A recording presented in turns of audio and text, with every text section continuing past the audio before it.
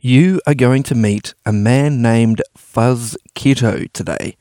He says that it's entirely possible that when you fill your trolley at the supermarket, when you shop online, when you tap and go, you're financially supporting slavery. Yes, slavery in the 21st century. So what is going on and what can we do about it? This is Signs of the Times Radio with Kent Kingston.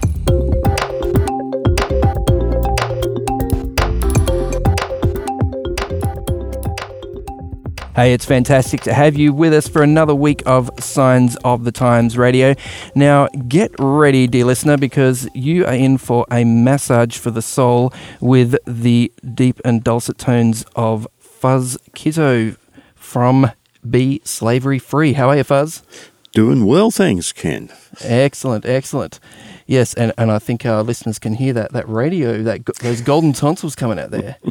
Well practiced, let's say. Well, for a couple of years in radio and media and speaking, and more than anything else, listening to people and talking with people, which is what I love. Wow, and you ever take the bass part in a barbershop quartet or whatever? The Philharmonic Choir of Sydney, actually. There you go. Fantastic.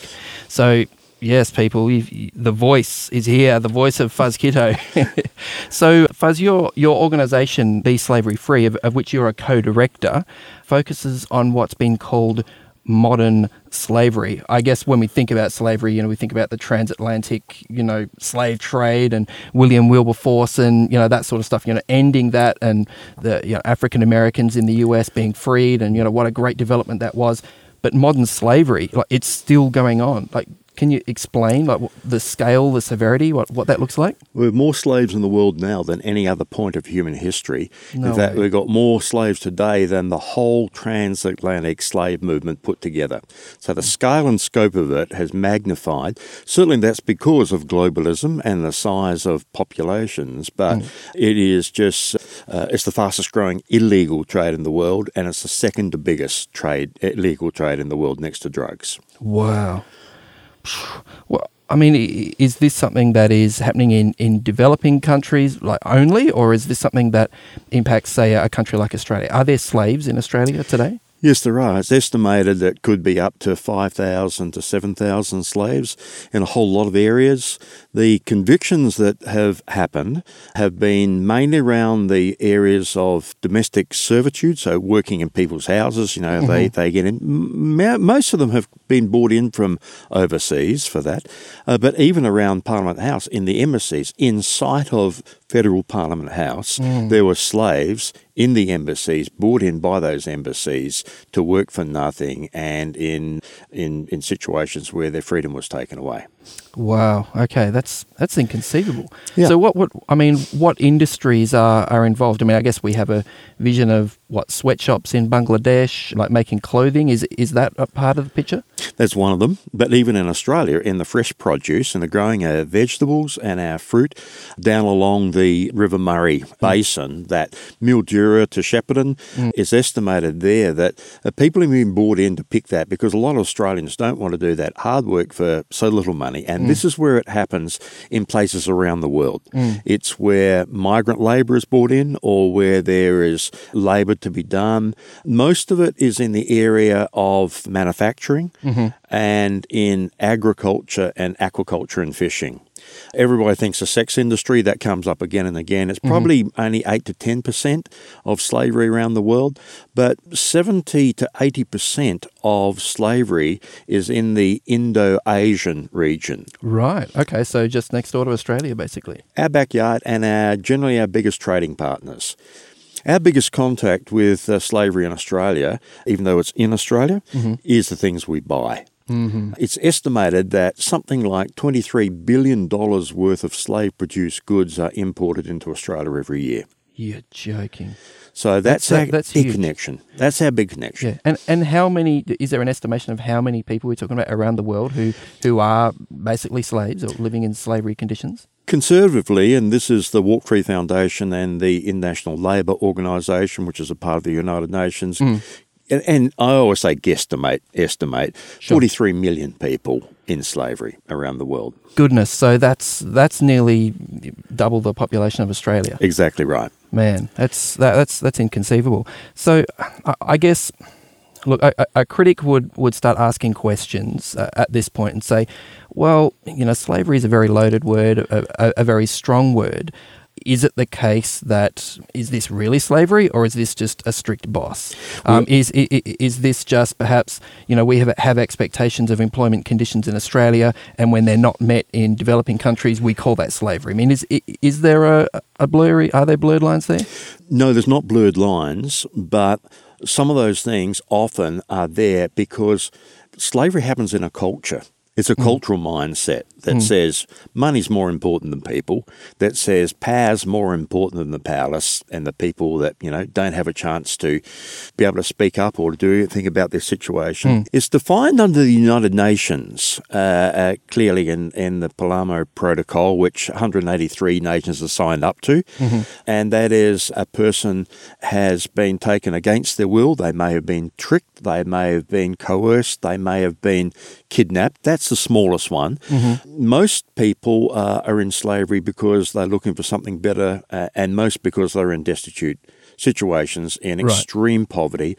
Their freedom is taken away. They're not allowed to leave. They either because of physical or psychological or threats. You leave. I was talking to a person in Thailand from Myanmar and said, you try and leave this. We know where your family are. We'll go and kill your family if you try and leave. Wow. So that's the sort of thing we're talking. It's a major crime. It's a major crime. But their freedom is taken away. Their identity papers, their passport or their identity cards are taken away and locked up, and they work for the gain of somebody else, and they get no money or very, very little money for what they do. That's the definition. Now, that's a sharp line. But all those conditions have got to be met. In Australia, we have the Australian Modern Slavery Act, and we were really involved in helping to bring that in Australia with the NGO, civil society sort of influences that we could bring in there. And we, for the first time, have defined modern slavery. Right, okay. So under the Australian Crimes Act, which is a massive piece of work, but in that is a section on slavery, and it defines that there are 8 areas of slavery, which includes servitude, sexual servitude, it's bonded labour. Now, bonded labour is one of the biggest ones that happens around the world, where someone's saying, I'm going to go overseas, I'm going to go to another place, and they have a labour agent. Labour agent says, okay, it will cost you $2,000, which is what happened to a fisherman that I was talking to from Myanmar. For transport and to organise the placement?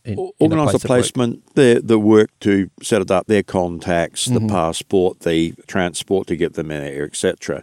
And they say, I haven't got that. I say, we'll give you a loan. You can work it off. But most times they got no understanding of what an interest is on that. And so not only keeps the same, sometimes it increases. And we found people that are third generation enslaved, in other words, they're paying off their grandparents' debt. That's incredible. And I guess when you get there, then it's, here's the accommodation and we're providing you meals. We'll deduct that from your wages as well. Exactly. So you're going backwards. Exactly right. And that happens in a lot of factories and a lot of places. And it's in so many things that we're connected with, clothes that you wear, the fish that you eat, the mobile phones that we have, the technology, the electronics. It's just permeates so many areas of the things that we buy in particular. Wow. So, Fuzz, just talking to you before we kicked off this interview, I got the sense that you've worked with churches sort of previously. Are you an ordained minister? Or? I'm a minister in the Uniting Church, but I'm a church consultant. So I work right across the board in churches, from Orthodox, Catholic, through Protestant, Evangelical, Pentecostal, in 46 countries around the world. Okay, all right. Because I guess I was just trying to get a picture of, how does someone coming from that sort of pastoral clergy background end up involved in these issues. Can you give us a little bit of an insight into who Fuzz Kitto is and how you came to be here and what your mother was thinking when she called you Fuzz? Yeah, well, she wasn't thinking. And Fuzz is kind of one of those names that grew on me. And I was before the beard, so my hair was fuzzy. And we're doing this little sort of thing on the beaches, reaching out to kids. And someone said, he looks fuzzy. And everybody looked at me and they went, Yeah, he does. And that's where it stuck. Oh, right. So okay. I changed it by default because everybody called me Fuzz. You're joking. It's So actually your legal name now. It's my legal name now. And you go. so, people said, well, it's not really, the banks are saying, it's not your legal name. It's not your real name. I said, it is my real name because everybody calls me that. So I included it. So Sorry, a side issue, but I had to ask. But yeah, it's a visual one. So for radio, it's always one that you got to explain. Yeah, that one, that's isn't right. it? Yeah. But I guess I had three big changes in my life. One was, when I discovered my spiritual self and discovered God and connected with God and fell in love with God and what God was doing. The second one was falling in love with the other people that follow God in that way, and churches, etc. And my third big change is when I fell in love with people. And so we're running a little community doing outreach with kids on the streets, and homeless kids particularly, and kids having problems and mental health struggles. And all of a sudden I thought, now this is what the old book talks about, that God talks to us about it's loving God with everything that we have and are, but also loving other people as we love ourselves. And all those three go together. And there's three sets of relationships there. There's our love and relationship with God. There's our relationship with other people. And there's our relationship with ourselves. And so those three things came alive. And so when this came up about sort of how do we get people out of the situation, our hero in this is a person called William Wilberforce, a really strong Christian, worked with a bunch of other people that were Christian ministers and politicians He was artists. an English parliamentarian in, what was it, 15th, 16th century? I'm not so good with my The centuries. 18th, 19th century. 18th, 19th, okay. For 40 years, he worked as a member of Parliament to get the abolition of the slave trade. Now, here's what's interesting is slavery was only outlawed in the UK in 2010. What? They worked on it. It was a strategy. The group he worked with, first of all known as the Clapham Saints, then got known as the Clapham Sect. And they were a bunch of 10, 12 people. There were artists. Old man Wedgwood, Wedgwood pottery. Oh, yeah. He threw, and it was one of the iconic things, he threw a plate, threw as in like made a plate in pottery terms. Oh, yeah, gotcha. And he had this African man on his knees in chains, and around the edge was, "Am I not your brother? Am I not a man?" And it humanized the whole slave trade, which changed the mind of people in England. But they first of all had to stop the slave trade, and then they were going to work on it. Well, that legacy took a long time, way past his life. But he stuck at it for 40 years in bringing that in. And my old hero, John Wesley, he's my hero, because he not only loved God, he loved people and brought in a whole lot of things. Probably that whole movement saved England from a bloody revolution like France was having and changed the whole thing, because he brought in three principles that he got out of the old book as well, which is earn all you can, be industrious and creative, save all you can, think about what you spend your money on, and give all you can. Those three principles gave rise to a middle class in England and stopped the revolution and absolutely changed the country, which then, of course, changed the empire. And this is the often much disparaged, Protestant work ethic, basically, isn't it? That it is. People talk about today, but there's a lot of good sense at the base of it. Yeah. Okay. The only problem was that the last one dropped off first. Oh, okay.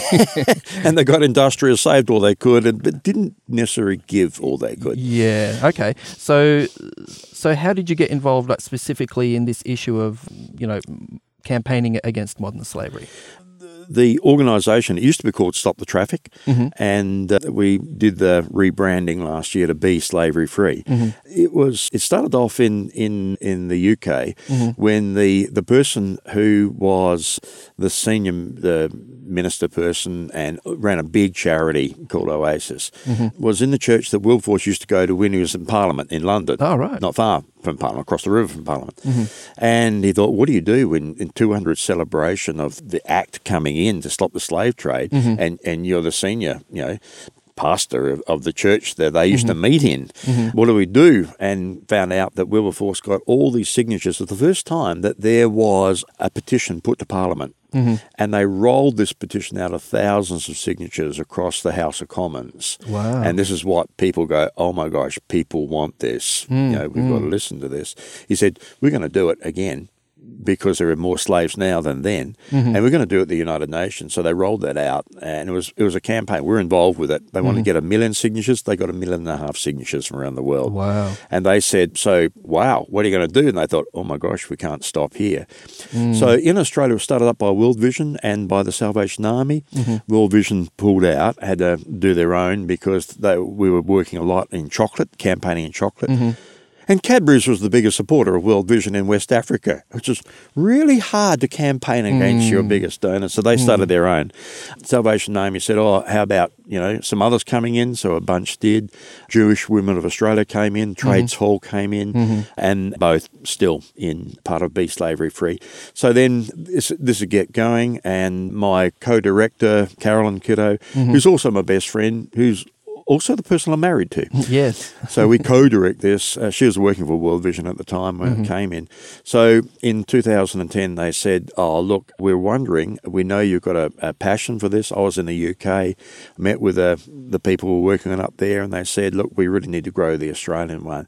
Would you come in and consider taking it over and directing it? And we said, well, that's what we love doing. We love helping people. We love, having faith is useless unless it's practical. I mean, hey, heck, we're Australians. Yeah, that's so right. it doesn't work, Yeah. Not interested in pie in the sky, mate. No pie in the sky after you die, mate. No. And so it's like, if it's real, it happens. Okay, it happens. It's real. Let's do something about it. So we said, okay. So we now built up. We've got about 30 organisations and NGOs in it together. And we just love working together. The only way we're going to stop slavery is together. Together, not just the organisations, but everybody together. Yeah. Consumers, people.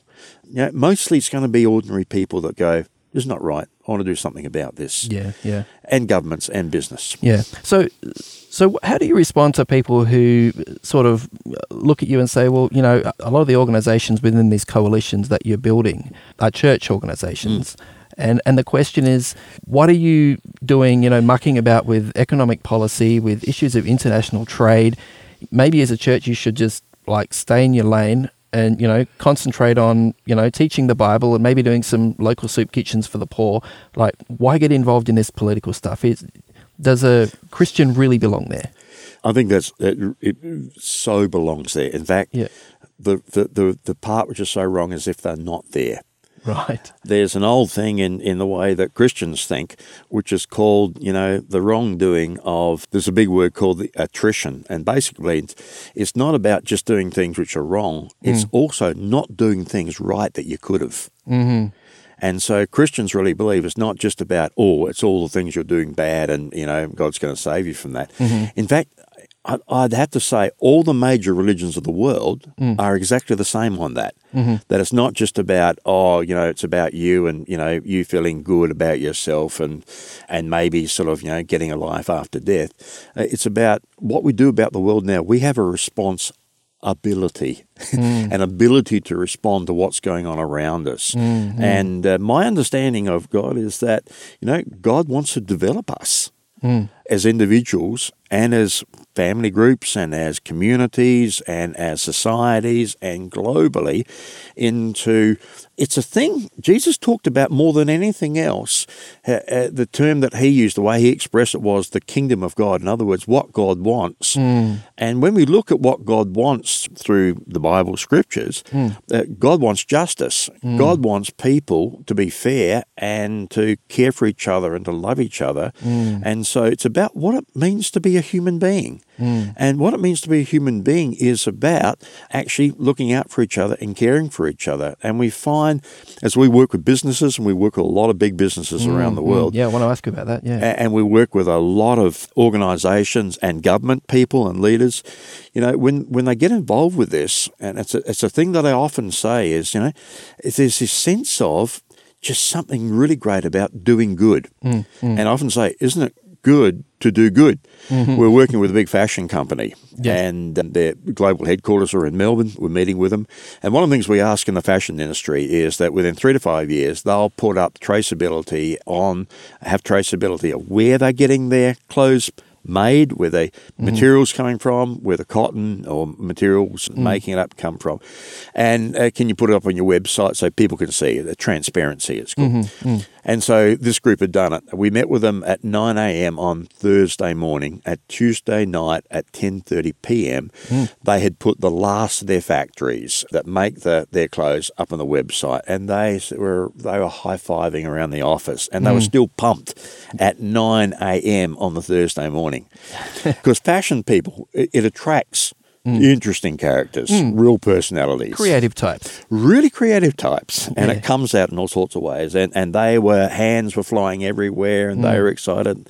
And so I said to them, isn't it good to do good? And she stopped and had this rapid eye movement, which is sort of one of the signs of, whoa, yeah, that's right. I hadn't thought of that. I said, yeah, but it wasn't just us. Yesterday, in our headquarters here, the whole place changed. The atmosphere changed. We had people ringing up managers from our stores saying, it's so good to be part of a company that's doing the right thing. And I said to her, yeah, it's something really spiritual about this, isn't it? And she stopped again, gave the rapid eye movement and go, Fuzz, it's about the soul, isn't it? It's about the soul. I said, yeah, we could talk about Fuzz, I want to talk about that. Wow. It's a part of being a human being, which is when we do good, there's something inside of us goes, yeah, this is what we're supposed to be doing. And I think that's the big thing. And that's where I think the spiritual comes through. Our spirit within us as a human being connects with and kind of harmonizes. You know, if you know anything about music or play a piano, if you hold the C notes on the piano down softly and then hit any C note, all the other C notes resonate. And I think it's something like that. I think when we do these things, which are kind of the sorts of things that we understand that God wants us to do, it kind of resonates with everything else in us, and it does us good because we're doing good of the one that created good. Yeah. So it all connects together in this real sense of, yeah, this is really good stuff. And it feels good to do good. And it feels good to do good. Yeah. So I guess I'm getting the sense, Fuzz, that, you know, we as unwitting consumers are supporting like enterprises that basically rely on slavery. Like we don't even realize we're doing it, but it seems like what you're saying is we're possibly doing this every time we, you know, pull out the credit card. So how can we be, you know, better informed about that? How can we make better choices when it comes to our purchases so that just at the very basic level, just as a consumer, we know that we are, I guess, you know, supporting companies, you know, such as the one you mentioned that are doing the right thing, as opposed to, you know, supporting companies that are relying on slavery?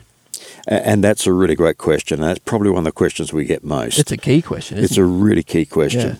Yeah. Look, here's our change theory. You've got to have a change theory, which is, in other words, how are you going to bring about change? Yeah. And our change theory is this. Basically, people buy and sell people. Let's call them what they are. They're slave traders. They trade in people. They buy and sell people. They do it to make money. It's not like they get their jollies and their rocks off, you know, I think I'll go and sell another person. Oh, yeah, I like that. It's like, no, I'm making money. It's a means to an end. Exactly right. So therefore, if that's the means to the end and they sell those people into manufacturing or the sex industry or into agriculture or fishing, etc., they're doing that. And at the end is we buy those products, and sometimes it's not even that the companies know that it's there. And so our big thing is if we can get consumers to say, hey, companies, do your risk assessment. Do this right. And that's what the Australian Modern Slavery Act is and what the New South Wales Modern Slavery Act is doing even more so, which we are waiting to get enforced at the moment. Yeah, I want to ask about that. And so if we do that, you see, what happens is they got to check back through. They check with their companies and the others that are being supplied and say, we can't accept, we can't do. It's not like we're not going to buy from you anymore. It's can we work with you to help this to stop? Then what happens is we starve the slave traders. So one of the important things we can do as consumers is to ask the companies that we're buying from, what's your risk assessment? Now, under the Modern Slavery Act, the companies over 100 million turnover, and in New South Wales will be over 50 million million turnover, are going to have to put a modern slavery statement in where they show that they have checked. That's why we worked so hard in trying to bring that in. And it means it's going to be much easier for consumers because it's going to be up and it's going to be publicly known what checks they've made for that to happen. And we're saying support the companies that are doing the right thing. So I guess, are you saying that right now as a consumer, it's actually difficult to tell sometimes? It often is. It depends in the areas that, well, yes, it is so often because it's hidden. I mean, it's a crime. It's a major crime. They're not going to come out and say, oh, yeah. And the reason why we don't know how many there are because slave traders don't fill out the census forms and they don't put in tax forms because it's all hidden. Yeah. And so what we try and say to people is, let's work in this. Now, there are groups, Baptist World Aid Ethical Fashion Guide is fantastic because it checks through 200 companies, it grades them and how good they are doing. We've got Good On You, which is an app that you can check on a lot of goods, not everything, but a lot of goods, on how well they are doing in checking their slave trade elements within their supply lines. And so there are ways that you can do that through some of these apps. Our website, we've got information on a number of commodities. So do a bit of research is what you're saying. Do a bit of research. Look, I mean, these shoes I'm wearing today, I actually just bought them last week, and it was a menswear shop. Went in there and actually have that End Poverty, Baptist World Aid app on my phone. I looked it up. The shop wasn't actually listed there. But I found it was interesting when I asked the people at the counter, I said, I noticed a lot of your, everything in store here says made in China. I said, that's fine. I don't mind that. I understand there's a rationale for that. But when I see the news, I see stories about, concentration camps in Xinjiang, with Uyghur people being enslaved and being treated badly and possibly making some of our products. What can you tell me about the origin of your clothes, where they're coming from in China, what sort of conditions they're being made by? And they were just mystified and didn't know. But to their credit, they actually then called up like their area manager or whatever and asked the question. And I thought, well, this is good. Even though I didn't really get a straight answer in the end from them, if customers repeatedly ask questions like that, in a polite friend, I still bought the shoes.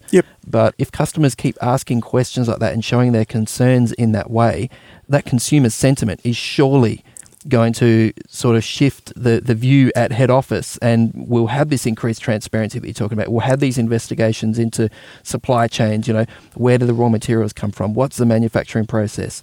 So that seems to be something we can do. It certainly is. And yesterday we were on a webinar and we had a person from one of the ethical fund management groups on, and they said, you want to know the people who are really interested in slavery? It's the investors. Because they know that if a company is seen to have slavery in their supply chain, their share price is going to go down. Wow. So the consumers have a phenomenal power here.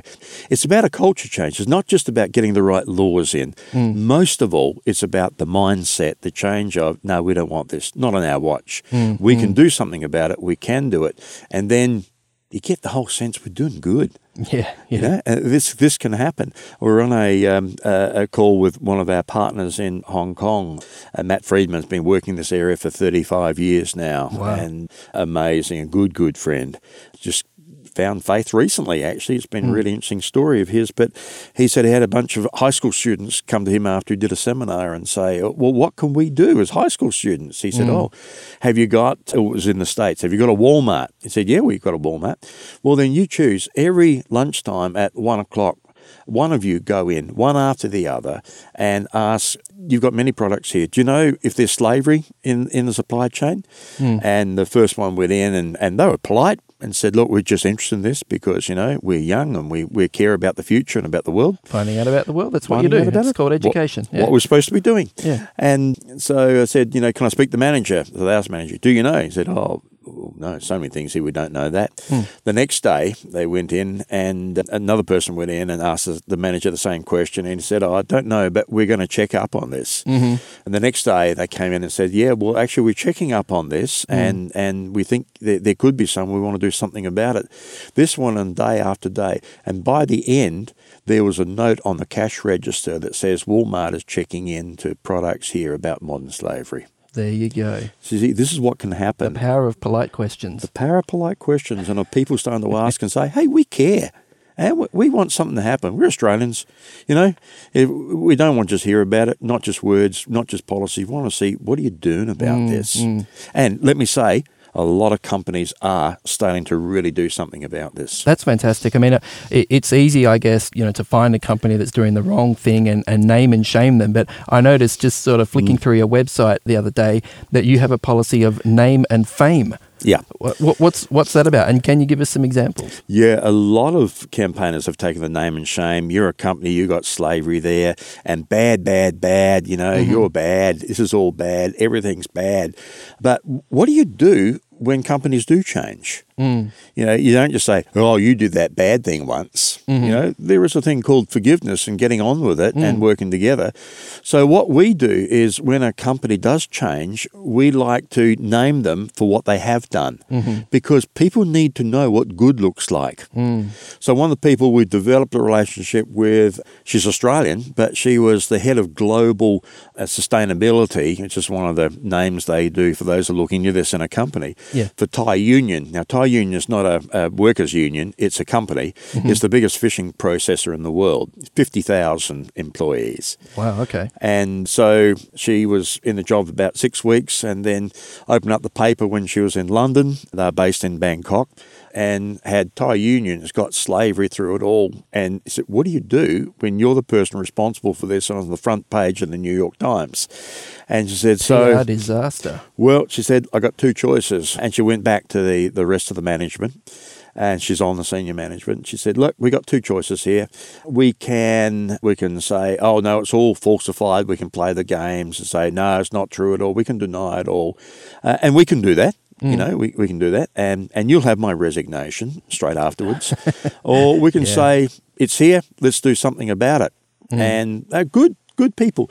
It was started by 3 Chinese migrants to Thailand. And they said, we know what it's like to be a migrant. We got migrant workers here. We know what it's like. We don't want that to happen to them. And so they become absolute leaders on this. And Darren McBain, who's now on our board of Be Slavery Free, is the most awarded sustainability manager in the world and got in Ethical Businesswoman of the Year in 2019. And they did something about it, and she learned how to change systems, just some really clever things. Like Thai Union pays for all the labour recruitment fees, not the worker. Okay. So you don't end up with that debt. You don't end up with debt. It cancels that. And they say, look, we still know it's there and we're working on it. And that's our big thing. It's not that you are squeaky clean as a company. It's that you're working on it. And we want to name them and say, good on you. Yeah. I actually remember a couple of years ago meeting Carolyn, your co-director and wife, and at that point she was singing the praises of, I think it was Cadbury, saying that Cadbury had changed their policy and that this was just ahead of Easter, and that their chocolate was now certified slave-free. I mean, that's a major company, a very well-known company in Australia that took that positive step. They're not slave-free, but they are working on it. Okay. And they're owned by Mondelez. That's their company overall. And so they've got a program called Cocoa Life, and they're starting to do some good work on that because they realise what we realised, and we've been working with them a lot in helping them on this, that it's about a culture change. So it's not just bringing in, we've got to have laws for this. It's like how, when we're working on the ground in the cocoa farms in West Africa, do we help grow the community to support each other so that slaves are not brought in and they're not using their children for labour there as well. So it's a good innovative program. Look, most of them have now got that. Nestle's have got it and Mars have got it. Mars is a good leader. They've discovered the genome for the cocoa plant and spent millions and millions finding that and then gave it away to everybody and said, we've got to work on this together. This is not just ads. So we're starting to see some good things like that starting to happen. Lint is doing some really good stuff on the ground. They have in Ghana, where they source most of their cocoa from, 368 workers on the ground. They visit their farmers every year and check up how they're going. And so this starting to happen now, but it doesn't happen straight away. It took a long time to get into it. It takes a long time to get out of it. But it's that mindset, that culture change of something wrong here. We've got to do something about this. How do we work together to do this? How do we work with consumers and business and government together to say, we don't want this, we can get rid of it, let's do it. Yeah. So far as most of us aren't in senior management, let's face it, most of us are employees, of a small business, a large business, maybe a not-for-profit, maybe a government department. What can we do as individuals in terms of raising this issue, with our managers, with our bosses? And is there a polite way, again, to ask a question? I mean, is it possible some bosses haven't even thought about this? Oh, yeah, definitely. Yeah. I don't know how many people who say slavery in the world today. Really? We're working with one company and we often ask them, what brought you to this point to want to do something about it? And they said, it was the foreman on the loading dock that got through to us about this. And it was a major bank, big bank, one of our big fours, and said he saw that the people that were bringing in truckloads of stuff of our supplies and our cleaning staff, there was something just not quite right there, and he found out about slavery and said, this looks like the wrong thing's happening here. And he pestered and he pestered and he pestered, and it kind of went up the chain, not down the chain, it went up the chain, and awareness, and eventually about 2 years later, they said, this is wrong, we need to do something about this. Well, they had all these chains underneath them, the decision makers, who'd already worked it out, and straight away they could click into it because it was from the bottom up, from the person working in the loading dock that could do that. But the other thing, if we're in small businesses or medium-sized businesses, or we're working for companies, or we're not working, we're at home, it's gossiped around. Hey, have you heard that there's slavery in the world? We work in tea, and the most of the world's tea is grown in Assam in northeast India. On-the-ground partners, we always work with on-the-ground partners. On-the-ground partners, they say their guesstimation is up to 1,000 children a day are trafficked out of the tea gardens into slavery. Goodness. And it's not that it's happening necessarily, slavery is happening in the gardens. It's because they're kept in such poverty that they call labour agents, come around, it must be really difficult, the poverty you're in, yeah, it is. Oh, God, what life for your children? What future is there? Because they have 7 or 8 children. They go, yeah, we know. I said, well, look, I don't know if it's helpful. We might better help you out. Your daughter there, we know a family down in Mumbai that's looking for somebody to work in their house. And they'd get an education while they're doing that. And your son over there, well, there's a family in Kolkata and their son has nobody to play with. They would take him on as a playmate and he'd go to school with him and get educated as well. Wouldn't you like that? And look, I know it's going to be difficult, but we'll give you $100 to help you out because they're not going to be here. Well, that's more money than they've ever seen. And so they get tricked into this. This is how it so often happens. It's because of ignorance and it's because they don't understand what's going on. The more we gossip around over a cup of tea, and we have tea parties where on resources on our website, get together with friends, have a cup of tea, show the clips on the videos and talk about this, gossip it around that this is happening and, hey, we can do something about this and we can do something. We can really make that. That's where it's going to happen. It's not just when the CEOs and the politicians generally lead by looking over their shoulder about who's following and who wants whatever to happen. It's when us as people, as everyday people, start to say, hey, this is happening. We don't want it to happen. We want a better world. And particularly coming out of the COVID situation at the moment, the big talk is about we've got to bounce back. It's like, why bounce back when you can bounce forward? I like it. Let's start again. Let's start again. Well, what sort of world do we want? Well, let's start working to that because we've got an opportunity of a new beginning, a new start with all of this. Let's get some of those things right. Now, look, just before we finish, Fuzz, I do want to deal with something that, maybe for some of our listeners will think, this is going to be super boring, but I think it's very relevant. And that's the legislation. I mean, you mentioned, I think, in New South Wales, Modern Slavery Act, you mentioned in Australia. Now, I think there's some provisions in some WA legislation. The UK sort of has let out with some Modern Slavery Acts. What's the situation now with these sorts of laws? And I understand in New South Wales in particular, there's a bit of an issue. We have the law, it's not being implemented. It was passed in June 2018. Paul Green from the Christian Democrats led it. Gladys Berejiklian led it through the lower house. Paul was in the upper house. And it was one of those times where all the parties worked together on this. We think it was unanimous. There might have been one person that voted against, but that's never recorded when it's one person in the whole of Parliament. So they passed it all. It was supposed to kick in 2019. And what was the purpose of that act? For what was it supposed to do? What was it supposed to change? It is actually stronger than the Australian national, the federal Modern Slavery Act. It has a commissioner. It has penalties for people that don't do the right thing and put in accurate statements about what they are doing. So is this like companies, government departments? Who? Well, all of those. So government departments have got to put in everything that they purchase. Have got to check about where it's coming from, if there's slavery in the supply chain, etc. Right. So this is massive, absolutely massive, because next to the federal government, the New South Wales government is the biggest buyer in Australia. And so, but it also covers forced marriage, which is one of the things that comes under the Modern Slavery Act federally. It's a federal offence. Yeah. And so, and that's what we have a lot of in Australia, forced marriages. And so it covers compensation for people who've been caught in slavery. It's actually the strongest act in the world.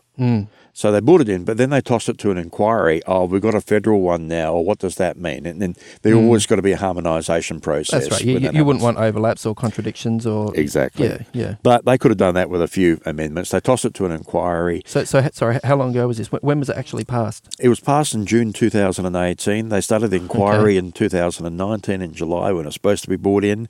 They were to report back. They reported back to Parliament in March 2020. When its inquiry comes back, it's got to be responded to, and in a set period of time, that's the 25th of September. And they're saying, we'll report on the 25th of September. And so we've been pushing, and so we had a virtual rally yesterday because opposition parties, particularly the Labor Party, has been really pushing that we've got to get this going. And we've been trying to get the government to do this. They've not been responding to us. With 117 organisations, academics and religious leaders sign a letter that says we've got to get on with this. There's an urgency. And here's why it's urgent. Every day, our estimation is 25,200 new people are caught into slavery every day. Every day. So since this has been passed up until now, that means about 18 million people have gone into slavery. So there's an urgency to get on with it. And we've been really pushing the government to say, look, it's a great act. We all said that. And yesterday we had this virtual rally because it's not safe to gather in the big numbers. And we agree wholeheartedly with that. So we had it on a webinar type on Zoom, and we had speakers from religious leaders to investment groups to a barrister who's a descendant from one of the Wallace, one of the great abolitionists in the UK, saying we've got to have it happen. And so we've been really pushing them to get on with it and do it. Have you got a sense of what the delay's about? Is it possible that there was sort of a rush of blood to the head and everyone said, wow, this is fantastic. Why would we want slavery? There was this sort of idealistic moment. And now that they're looking at the implications, suddenly they're realising what they've got themselves in for. Wow, this is actually a burden of bureaucracy in terms of checking and accountability. And is it possible that it's not realistic? Or is anyone behind the delaying tactics? Or have you got to the bottom of any of that? We haven't got to the bottom of it, but our suspect and just stories that we're being told is that a lot of businesses are saying we don't need another thing like this. It's bad for business, going to be another cost, etc. What they don't realise, this is good for business. Because if companies are doing the right thing and there's not slavery there and others do have slavery, they're getting goods cheaper. They have got a competitive advantage because they've been doing the wrong thing of using slavery. Now, business does not work well when you have an unreality like that. And so long term it's going to be bad for business, but also it's the share price and it's the consumer confidence. And we're saying, look, if that's the reason, well, that's not a reason. And do you want to say, yeah, we want cheaper goods? Oh, yeah, if slavery's going to give us cheaper goods, well, okay, we'll put up with that. I don't think so. And the Premier said in her speech, which was a brilliant speech when she pushed it through Parliament, she presented it, we've got a moral imperative to do this. And we think she's still right on that. And so what we're saying now is, get on with it. And amazing the innovation. Whenever we brought things in like this, for a start, there's been this, oh, no, we can't do this. To, we can't, oh, we can do that. Oh, okay, we can't. Oh, that and that. And okay, we can do some. We can do more. Oh, yeah, that's the way we do business. And so it's pushing those barriers and those imaginations, and people are saying, oh, but with COVID, well, the amount of people even that have died in COVID pales into insignificant to the people who've died in slavery. Wow. Yeah, that's a perspective-inducing reality, That's the perspective isn't it? we have. That's the reality. Let's work in reality. The only way we're going to have a better world, the only way we're going to have better businesses is when we work in reality. And it's a level playing field for businesses when these things come in, and everybody's got to be doing that. So it gives those who want to do the right thing a fair go. Well, I mean, I actually sent an email to my state MP, the other day about this issue, saying, what's going on, what's the delay? And I guess, that's something that all of us can do as we see, this issue emerging in our area. I mean, look, not all of our listeners are in New South Wales, of course, but I guess it pays to sort of stay informed, doesn't it? To keep aware of what's going on, really does. To have your say to your local MP or federal MP, as the case may be, depending on what the issue is. Do you get the sense that MPs do respond when they hear this sort of groundswell of concern from their communities? You bet they do, because it means votes, and that's their currency. The thing that we are puzzled by is that so many of our campaigners and our partners and people we work with have done exactly that to their MPs, and no one's actually got a response from a Liberal Party person. This is what really mystifies us. Because Gladys Berejiklian, of course, who made this great speech, is a Liberal Premier. Exactly. And all the others, even some of the minor parties, the hunters, fishers and farmers are right behind this. Mark Latham is right behind this. So we're trying to work out what's going on here, because this just doesn't compute, just doesn't seem right. Yeah, well, what's the delay? What lobbying is happening behind the scenes? Yeah, you do have to wonder. Yeah, look, we probably won't solve all the mysteries here and now, Fuzz, but you've certainly given us some great pointers when it comes to, the power of polite questions, the power of persistent polite questions in some cases. Yeah, so thanks so much for the education you've given us today and those insights. And certainly, I guess, the particular insight that in the end this can be an issue of the soul, not simply an issue of, economics and trade and, what the cheapest product is on the shelf. Well, there's a spirituality to all of that. And the spirituality is, we work together. And when we work together as good societies and good communities, my gosh, everybody wins in this. And we become a better place, and we become better people.